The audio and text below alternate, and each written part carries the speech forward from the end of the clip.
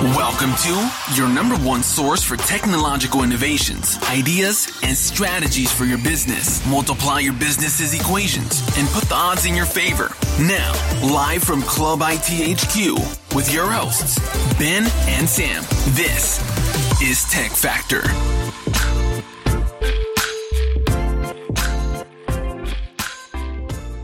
Welcome, everyone. Welcome to our very first episode of the Tech Factor. I'm Ben. And I'm Sam.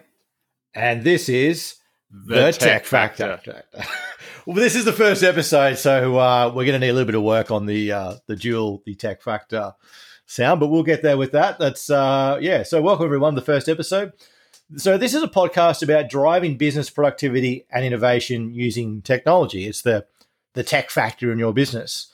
So there'll be lots of great content specifically for a lot of the industries that we are familiar with, which is clubs, healthcare, aged care, and others. But there's also going to be really great content and tips for all industries and every type of business, big and small. And today's topic is extremely global and applies to every industry and is becoming a bigger and bigger issue every single day that we deal with IT. And that's cybersecurity. And we're going to talk about the 5 most important cybersecurity measures you should use in your business today. So without further ado, we're going to get stuck straight into it. And we're going to start with the number one thing that you should do. And I'm going to get Sam, you to intro this topic and give us a bit of a rundown. Yeah, so it's about using simple passwords versus complex passwords and the implications that using way too simple passwords can have. There's been a great story actually in the news recently about Austal, which is an ASX-listed shipbuilder and defence contractor for the Australian government. They were compromised in late 2018 by an attacker who used login credentials purchased from the dark web. But those credentials were either password 123 or Austal 123. Yeah, so they probably didn't really need to spend much money to get hold of those credentials. No, I don't think so. No. Anyway, yep, keep going. So they eventually found that there was 40 versions of these two passwords used throughout the Austal business, and it really taught me something important about that the weak link in any system can be about our people and how they use passwords. And in the Austal example, we have people that were still using password 123 even after the breach. And that's that comes to some of the other topics. It's already touched on a couple of other topics we'll be talking about later on. But the thing is, it doesn't really matter. How big you are and what type of budget you have. You've got to be using complex passwords, and it's obviously a problem for all companies. And what we mean by complex passwords is we mean obviously you need to have special characters. It needs to be at least 8 characters long. It needs to have capitalization and numbers. But then also you can't make it blatantly obvious. Something like, so in the example of Austal 123, so that's 8 characters. It's got a capital letter. It's got some numbers. It doesn't have a special character. But with that said, it is still something that is blatantly obvious.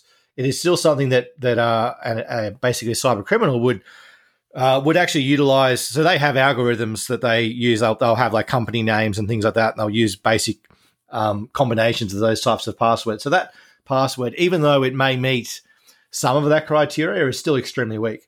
The other thing you want to avoid as well, and I know, Sam, you've mentioned this before, is the examples where people use pets' names and kids' names and things like that. So I don't know if you want to talk a bit about that. Yeah, definitely. So that comes in with social engineering as well, is that we post a lot of that information on social media and it's very easy to obtain. So using your husband or wife's name and date of birth or your pet's name or your street address as passwords, they're easy to remember, but they're also very, very easy to compromise. And it really, for an experienced hacker, wouldn't take very long at all to gain access to your systems. Yeah, and that's really what it comes down to. So it is it's always the balance of trying to get, you need to be able to remember your password. You don't need to be resetting your password every single day of the week. But it needs to be complex enough that it's not something that can be easily social engineered or something that will be figured out via brute force methods. And the fact that this happens with all company sizes means that it's an issue that we all face. but it's such a simple step. So come up with a complex password, even if you want to use a methodology, and keep that methodology internal. So don't obviously share that methodology. I would still say having a methodology is a risky thing in itself. But honestly, the best thing you can do is just create a randomized password, completely random, and obviously do what you can to remember that. Don't write it down on a piece of sticky note paper and have it in front of the monitor on your computer. I was about to say that, man.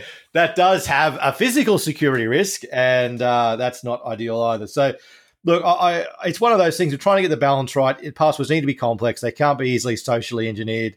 They can't be, I guess, overly complex to the point you can never remember them and you have to write them down, because then that creates other problems. So try and get the balance right. But do not make it the company name in 123. Do not make it password 123. These things are just unacceptable in the modern day and age. They will be hacked. Your business will be brought to its knees, and it is going to be a massive issue. So just make the passwords a little bit more complicated. And even if you want to just, you can make them obviously special characters, uppercase, etc., and not social engineered. And then even if you want to make them, let's say, for example, some kind of like let's say Dolphin 123, and maybe you're a car manufacturer. They're never going to get Dolphin right, and that's something easy enough to remember.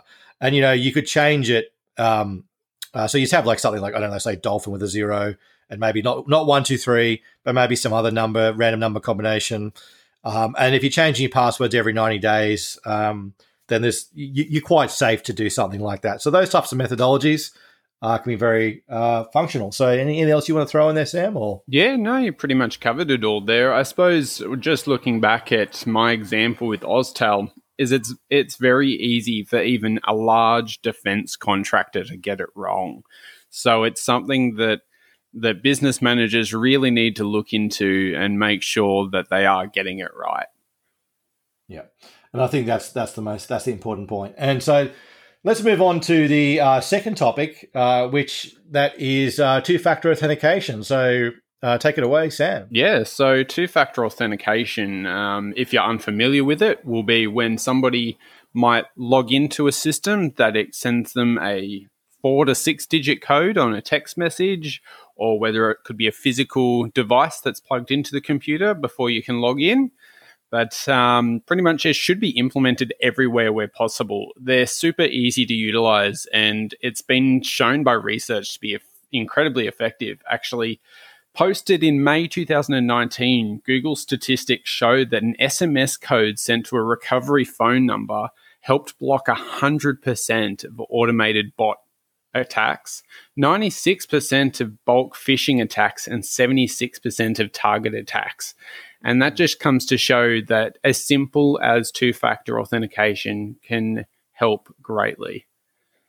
Yeah, and I think that's the key thing. And look, one of the things that I think we need to be more and more conscious of is the fact that everyone talks about going to the cloud. Oh, we do this in the cloud, do that in the cloud. It's so much easier and this and that. And that's all very well and all, but the cloud also creates a whole bunch of other security issues as well that we need to consider.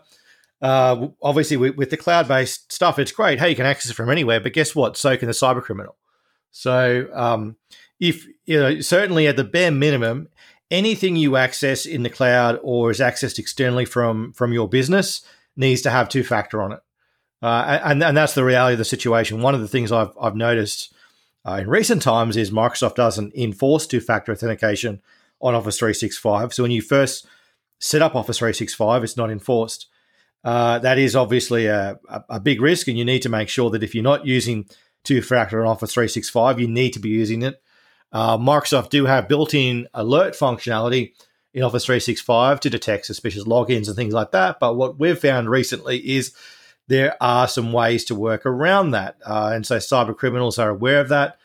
And the reality of it is if you don't have two-factor on your Office 365 accounts or G Suite for that matter, although G Suite I think does enforce it in the most cases, you need to get that on there like right now. Like literally just stop this podcast, get two-factor on there and get that fixed up straight away. Accounting platforms. So in Australia, we're talking about things like Xero, MyOb, Reckon. Again, if you've got any cloud-based platforms, if you're accounting, get two-factor on it. The type of damage that could do to your business without two-factor is catastrophic. and any other applications that you use. Look, lots of health applications these days are cloud-based. We have things like medication management being cloud-based. You go, great, it's cloud-based. The doctors can access it. Obviously, the staff can access it from anywhere. Great setup there. But we really should be having two-factor authentication on those types of things, or having some other additional form of authentication to prevent unauthorized access. So two-factor is an absolute must. It'll prevent most automated attacks. It is interesting. It does point out it'll prevent 76% of targeted attacks. And this is where we're starting to see the bigger threats in cybersecurity. It's with targeted attacks. Cyber criminals are getting very, very smart, and they're looking at more and more ways to try and work around these types of standard mechanisms. It is a bit of an arms race, and it is something that we'll need to take seriously. But if we at least put in some of these mechanisms in place, we can mitigate against the majority of the types of attacks. So anything else you want to throw in there, Sam? What are your ideas? You got anything? So especially with two-factor, you're speaking about things like accounting software and stuff like that. But what's another really important thing is, although it doesn't seem like it would be, is two-factor in your personal life. In the sense that make sure that your team and staff or anyone within inside your organization understands how important even something like two-factor authentication on their personal emails or on their Facebook or any other personal social media, because if they are using a simple password that may be easily attacked through social engineering, having that extra step on their personal side of life will help in the business.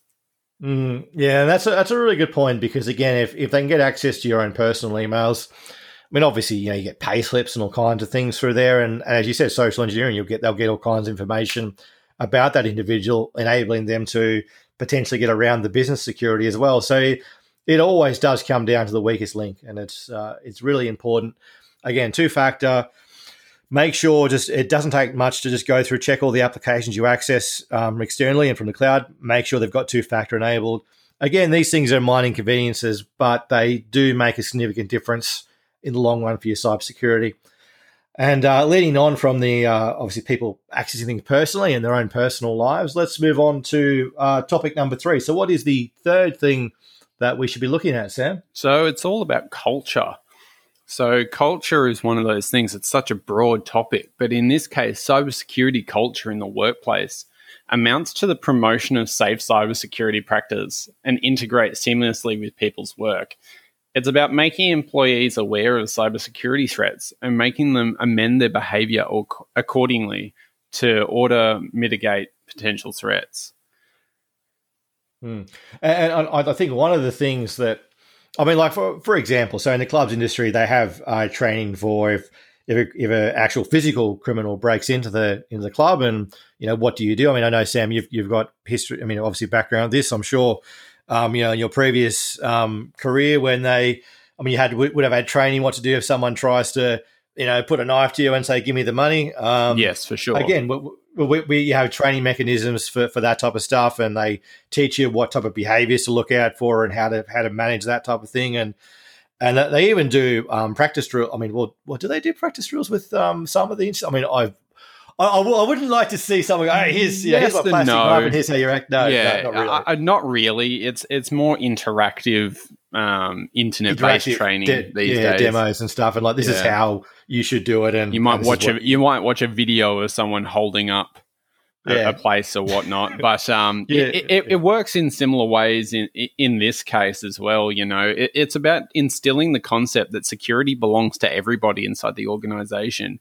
It's not just one person's responsibility to make sure that all the business's information is safe. And another great one is to reward and recognize those people that do the right thing in the security, and trying to make it fun and engaging for staff so they don't find it boring and zone out. Yeah, I think that's a really important point, because I think, it's always that 80-20 rule, right? Like the majority of people will ultimately do the right thing. If you give them instructions, they'll be able to follow it, and that they'll be able to do that. But I think also if you get as many people along in the part of the process, most people will tag along. They go, "Oh, well, so and so's doing it. They're taking this seriously, so I'm going to take it seriously too." And that's just a matter of just focusing on those other 20%. So going, okay, what do we need to do to target specifically those other, the guys who maybe are just like, I don't care, or that's not my problem, or it's no big deal, or whatever. So I don't get paid for that. That's not my job. Is a big one. Yeah. Yes. Well, I mean, exactly. There's plenty of ways to counter that argument. And I know varying managers would say different things in response to that. Yeah, definitely. I think that will show your management type, the response that comes from that one. Yeah, I know with Apple Podcasts, if I say certain words, I've got to mark the podcast as explicit. So I won't use those words today, but I don't think we'll leave that to your imagination. Yeah. Let's leave that. But I mean, the bottom line is culture is really important. You want to make sure that, as well as, I mean, you've got to really set the tone. Obviously, leadership, management needs to set the tone. You need to make sure that everyone understands how serious it is. So it does mean, that you actually embed it into the culture and in what you do and how you work. And so it's not just about physical security; it is about the cybersecurity and making sure people understand that is a serious issue these days and the types of consequences that are involved with failures in cybersecurity. So.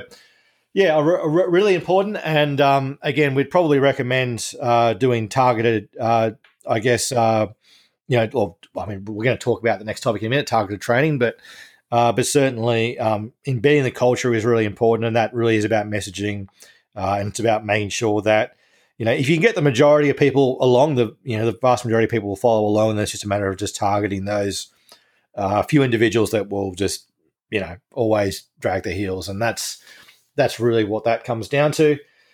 And I guess that really leads us into training, which we can really talk a bit about. So I guess I might let's talk about your experience with the training, Sam. So number 4 is training. I mean, how we distill culture is through training. So I did touch on a little bit there about making security fun and engaging, and that can come down to training. Some of my experiences with cybersecurity training has been hands-on in front of a group of people.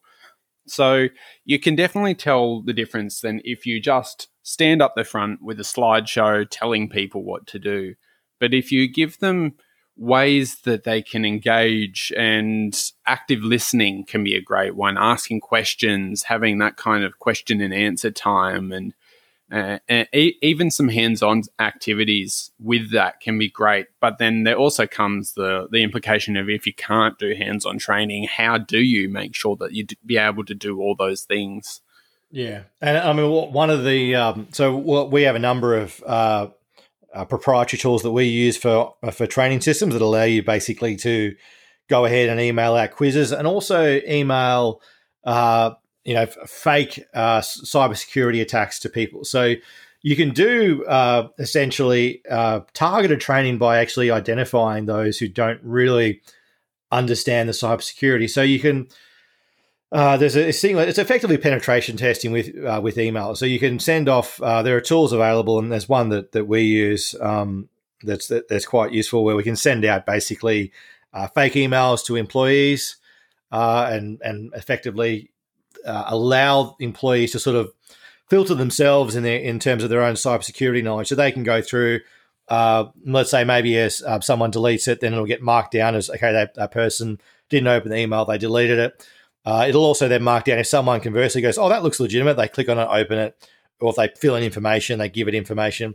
That really helps with the training, because then you can actually then go back and go, okay, we've identified that 25% of staff opened these emails or didn't detect that they were fake properly. And you go, okay, well, let's talk about the training for those types of attacks. And you can actually do, again, in the system that we use, it has quizzes that you can do. So you can actually make staff do quizzes and make sure that they understand the knowledge and they pass a test before they can carry on with the training. So I think that's a really good mechanism and way of doing it. There are a number of free training resources on the internet as well, so you don't necessarily have to use a proprietary tool. You can jump online and Google, free cybersecurity training, and to explain to people what sort of certain phishing attacks might be via email different types of ways that cyber criminals can get in. So, lots of really great resources out there on these for free. But if you are after something proprietary, certainly talk to someone like us who can guide you in the right direction for that and implement proper training methodologies and tools. But there's lots of great free resources out on the internet. Just use Google and Google away. But training is a really important thing, and the better you do the training, the better the results you're going to get, and the more secure your organization is going to be. So. Also, just how often you do that training as well. Just one-off training will often not result in what you're looking for. It needs to be distilled in everybody's brain quite frequently. Yeah, look, that's a big thing because it's like the fire drills. I mean, I think they do. I don't know what the timing is. Fire drills of different organizations, but sometimes I'll do them every quarter or every 6 months. It's one of those important things that, you may, with the fire drills, hopefully you may never need them. Cybersecurity you will need. So you will need to actually go through and be doing that training on a reasonably regular basis, at least maybe an annual basis, just to remind people of the importance. Because you're right, if people only do it once, they'll forget about it. That's not that important. It's a signal from management to say, well, we only did it once because we have to. You don't really care about it. We don't think it's that important. So again, it's really important that there is regular training. There's also employee turnover as well, of course. So some staff come in and they've got their own ideas and they haven't had them training. They don't know any better. So definitely the reinforcement of regular training is important. I'd probably recommend, ideally probably once a year. I think would be nice. You may, if it's the first time you're taking cybersecurity seriously in your business, you may look at doing something, say, initially, and then maybe doing something a couple of months later just to remind people. And then after that point, maybe once a year or once every 6 months after that. But again, there's lots of really good tools on how to, create that culture and get that training in there. Again, if you do have any questions about that, feel free to either write to us or, inquire, and we can help you set up with those types of programs. But there are lots of good resources out there, and training is probably, these aren't in a priority order, but I would say training is probably one of the most important things. It's probably, near right up there with maybe two-factor. I think if you have two-factor and you've got training, you've probably got, maybe 60% of the cybersecurity procedures and mechanisms in place. So, anything else you want to add there, Sam, before we move on to the next thing you can do? No, I think you've covered just about everything there, Ben. It's making sure training is one of the very important things in cybersecurity. There is one thing that I could probably touch on is often having a champion within your organization, someone who really wants to lead the cybersecurity aspect, and someone who leads by example. And it might be someone who writes something in a business newsletter, or whether it's just conversations, and someone just to lead by example in that aspect. Yeah, that is really important because, obviously, consultants like us who come in here and do that type of work, it's great that we can do that, but we're not on site 24/7 in every business. So you need to have champions. You need to have people there that will champion the cause. Someone that isn't in management. I think that's really important as well. Yeah, I agree, because people just go, oh, that's just the boss saying that or whatever. I think if you've got someone there that's, look, every organization, excuse me, has people that are sort of, they're not in management, but they are very vocal within the organization, and kind of have a de facto leadership sort of role. And every organization will know who that person is. If you get them on board the cybersecurity, you're going to see the results. So let's move on to the last thing for today that we're going to talk about, and that's dark web monitoring. So this is a really new kind of concept. Most people probably haven't really heard of the dark web and what dark web monitoring is about. I might throw it over to you, Sam. You want to explain what the dark web is? Yeah, so I suppose most people have probably heard of the dark web, but probably don't understand it.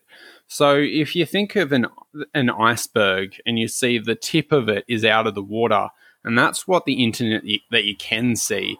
But then there's the rest of the iceberg that's underwater, and it's often much larger than the tip.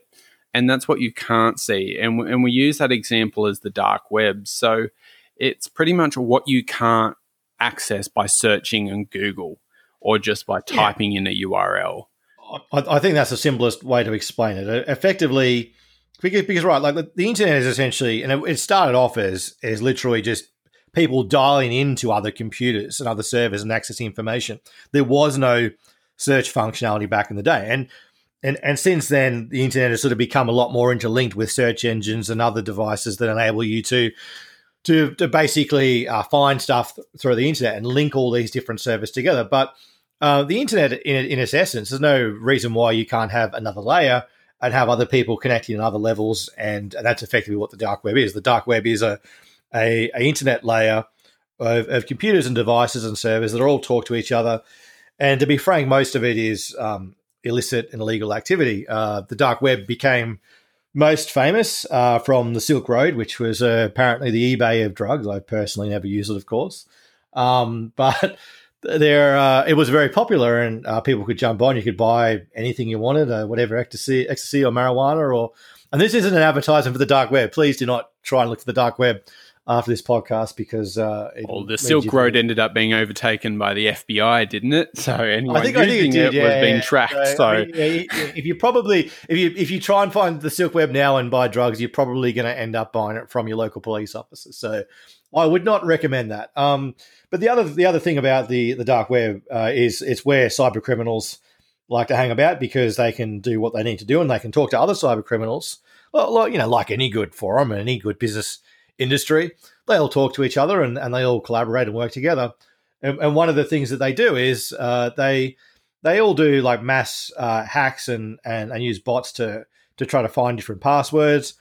And then some of them are effectively wholesalers. Rather than go through all those passwords individually and go, oh, well, I'm going to try to hack this or hack that, they go, well, I'm just going to wholesale off all those passwords for a bulk amount of money, and whatever I get for that is great. And then, whatever cyber criminal wants to then focus in on those passwords and utilize those, by all means, they can do that. So typically, some of these credentials can go for $1 or $4 or $5 or $10, depending on the quality of the credentials. And these are all available in the dark web to purchase in bulk. And this is what cyber criminals utilize to gain access to your systems. So dark web monitoring is a new procedure that effectively the good guys are now actively in the dark web as well, just as the FBI. There's also other private organizations. Everyone's jumping the dark web. And they are using a whole bunch of their own tools to then scan the dark web and see what passwords are available and what they can purchase. And then they're notifying companies like ourselves of this is what's available on the dark web. And so we've got a practical example. I think you mentioned TravelX, Sam. So you want to talk a bit about TravelX? So TravelX, if you haven't heard of it before, is the largest multinational foreign exchange company. And you've probably heard of them in the news in probably early January this year, after their entire system went offline on the 31st of December 2019. The reason the whole system went offline is because hackers gained access to the computer's network and downloaded 5 gigabytes of sensitive customer data. So they threatened to sell this data on the dark web if TravelX didn't pay $2.3 million in Bitcoin. So as of the end of January 2020, TravelX had paid the ransom of $2.3 million. But there really is no guarantee that those hackers still aren't just going to sell that 5 gigabyte of customer data on the dark web to anyone that wants it. And that is a massive concern. And you think about TravelX. I mean, TravelX is one of the largest foreign exchange companies in the world. I was going to say, quite ironically, with the COVID-19, I mean, maybe they might sort of dodge a bullet. Maybe there won't be as much foreign exchange going on, and I don't know. Maybe it's going to end up being okay for them, or maybe it might conversely be extremely bad for them. But the whole point of it is that the dark web is essentially a place where these credentials will be sold, and where cyber criminals are making a lot of money. I mean, some of these cyber criminals are making $700,000 US a year to do this type of work. So don't think it's some little teenager in his garage on mum and dad's computer trying to hack into your system. These are very sophisticated, very large cyber criminal networks, and they're spending a lot of money to gain access to these systems because there's money for them to be made. We talked about the types of attacks today, and we've talked about the types of things we can do. But at the bottom line, at the end of the day, if they are doing targeted attacks, they will find a way in at some point using some type of system, and they will do whatever they can to extract the most amount of money they possibly can out of your organization. So dark web monitoring is one method that you can use. So we have a platform that we use called Dark Web ID, which allows us to monitor for our clients if any of their data is exposed on the dark web, and we provide monthly reporting and do all that for that. And it's actually extremely affordable. It's for most organizations. So it's a simple measure that you can put in place to monitor the dark web and make sure that your credentials or your information isn't being exposed on the dark web. But again, it is another important measure. So if you, if you're literally, I would recommend this for any business. It's fairly affordable. I think for most businesses, it starts at less than $100 a month to basically monitor your credentials. So it's extremely affordable. And generally, sorry, Sam, you wanted to say something? Yeah, generally we get hits on it as well. Like it's not uncommon to see compromised information for businesses that we run these tools for. Often you'll see quite historical data. It might be something from a breached company that they use. Could be up to 10 years ago. But sometimes in some instances, we have seen very, very recent activity. And it helps from a cybersecurity point of view too, because if you do see these kinds of activities on the dark web, there's something wrong inside your business and you need to go and review it. Yeah, exactly. It can be a great canary in the coal mine. It can help you understand, oh, wait a minute, there's these types of passwords that are getting exposed. Maybe there's something else going on. Maybe we need to do more training. Maybe we need to have a closer look at so-and-so's account. So again, it's a really important tool that formulates part of those 5 things we've talked about today that you can implement in your business that'll make a difference in cybersecurity. So I think we're going to wrap it up there. I mean, there's really 5 really important topics. Again, so today we talked about complex passwords. If you aren't using complex passwords, use them. Yes, they're a pain. Try and get the balance right. The reality of it is that there are some very large companies that aren't doing it right, and it doesn't take much effort to do it. You don't need a $1 million IT budget to change your password to a secure password. 2-factor authentication. Again, anything that's accessed externally on the cloud or externally through your own systems, 2-factor it. There are tools out there for every application use 2-factor. One of the things we didn't talk about for internal applications is a program called Duo. And there's also another system called WatchGuard. WatchGuard have a system for 2-factor authentication. Again, great products. Definitely I look at utilizing that, or if you get stuck, again, have a chat with us. Culture, we talked about, very important again, and training again, we talked about, which they sort of go hand in hand about, implementing the right culture, having a champion, and then training about utilizing free training resources on the internet, follow-up training, test your staff, your users, make sure that they know the difference. So send out some fake attacks, see how they respond, then do the follow-up training. And then finally, we talked about the dark web monitoring. Again, another layer or another threat that you need to look at, and then make sure you've got something in place for again. So if you do those 5 things, look, they're arguably the most important cybersecurity measures you can implement in your business. Most of those things are fairly, they cost almost next to nothing. So there's no reason why you can't implement some of those things today and make a big difference to your cybersecurity.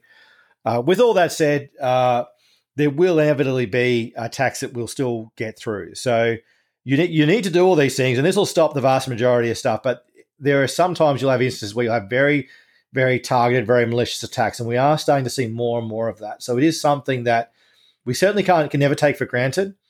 And I think these 5 measures are certainly the most important things you can do, but there are certainly other things you can do. And no matter what you do, the battle will never end, unfortunately. and it is just something we've just got to reinforce of how important it is. So that's my finishing thoughts on it. I don't know if you want to throw anything there, Sam, before we finish up. Yes, so pretty much just make sure those passwords, make sure that they're not easily crackable. Two-factor is free. Generally, it does not cost a cent to implement, and even Google statistics show that it just works. Having that great culture with your business, as Ben said, having a champion and your dark web monitoring can just help you in the long run. Yeah, no, I think that sums it up for today. So thank you, everyone, for joining. This is our very first episode of the Tech Factor. I'm Ben, signing off. And I'm Sam. And that was the Tech Factor.